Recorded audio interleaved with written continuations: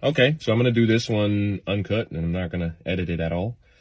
I want to tell you, especially educators, special educators, I'm him. I'm the kid in your class that gives you the hardest time. I'm the one who doesn't want to cooperate. I'm the one who's not doing any type of schoolwork. I'm interrupting. I'm just making teaching really hard for you. I would say you just kind of want to give up sometimes because of a kid like me. But I'm also the outcome of that kid. And if you know my story, I was abused in elementary school. I can't say many good things about that teacher. I did have some good teachers, but that one teacher made it bad for all teachers to me. So I'm telling you, be that teacher. Be the one that makes a difference. Be the one that stands out.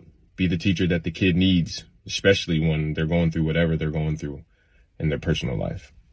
If you get into that job, take it seriously. Let's go. Short Cast Club